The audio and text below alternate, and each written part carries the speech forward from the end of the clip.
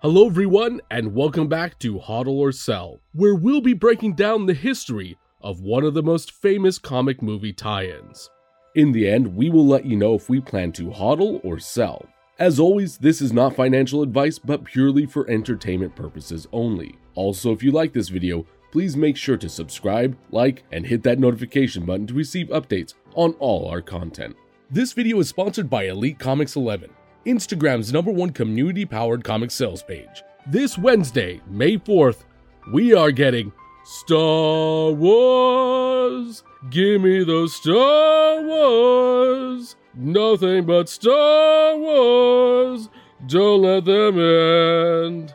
That's right, Star Wars #1. Story by Roy Thomas, with art by Howard Chaykin, and cover by Howard Chaykin and Tom Palmer.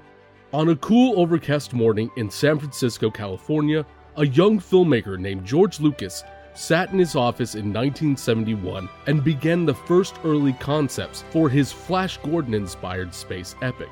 He would continue to refine and hone in on his creation, facing backlash, criticism, and even losing his voice to supreme stress hypertension while on the set of his new movie.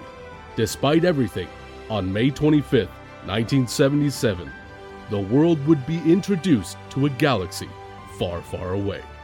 Star Wars became one of the biggest blockbuster films in history, earning $775 million worldwide.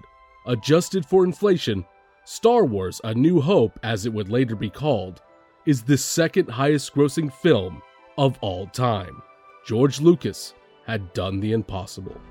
But his ability to see further into the future than anyone else gave him a very lucrative advantage: exclusive rights to merchandising. Merchandising! Where the real money from the movie is made. In 1975, Stan Lee was approached by Lucasfilm to adapt Star Wars for the comics. Like many others before, Stan Lee at first said no. However, after the film's release, they all agreed to adapt the film for Marvel Comics.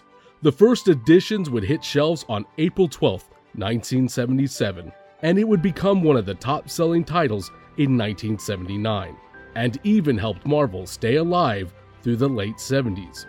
It cannot be stated enough just how much Star Wars changed not only an industry, but the entire world. It has created a genre in and of itself and one of the most passionate followings. No matter your age, there is something for everyone in Star Wars, comics included. According to Go Collect, Star Wars #1 as a 9.8 grade is currently valued at $6,000, with a 90-day average sale of $6,092. For my final verdict, I give this book a HODL.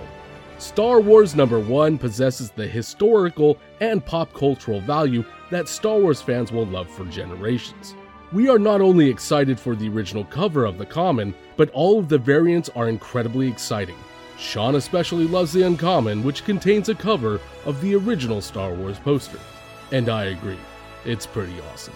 As an investor, this comic is actually very valuable in the real world, especially the very rare 35-cent variant of this comic. While at first glance the prices might not seem that high for such a historic comic, keep in mind that well over 100,000 of these were printed and sold within the first few years alone. If we are successful on drop day, not only will we hold for the long term, but we will also be looking to snipe good deals on the open market. Good luck, and may the Force be with you. Please make sure to reference the spreadsheet on our link tree for each comic definition and ranking. The link will be included in the details below.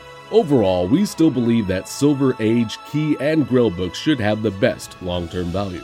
Also, if you would like to see our weekly comic book rankings, please make sure to follow us on Twitter at Comics and Crypto, where we will have new VV comic book rankings every Monday.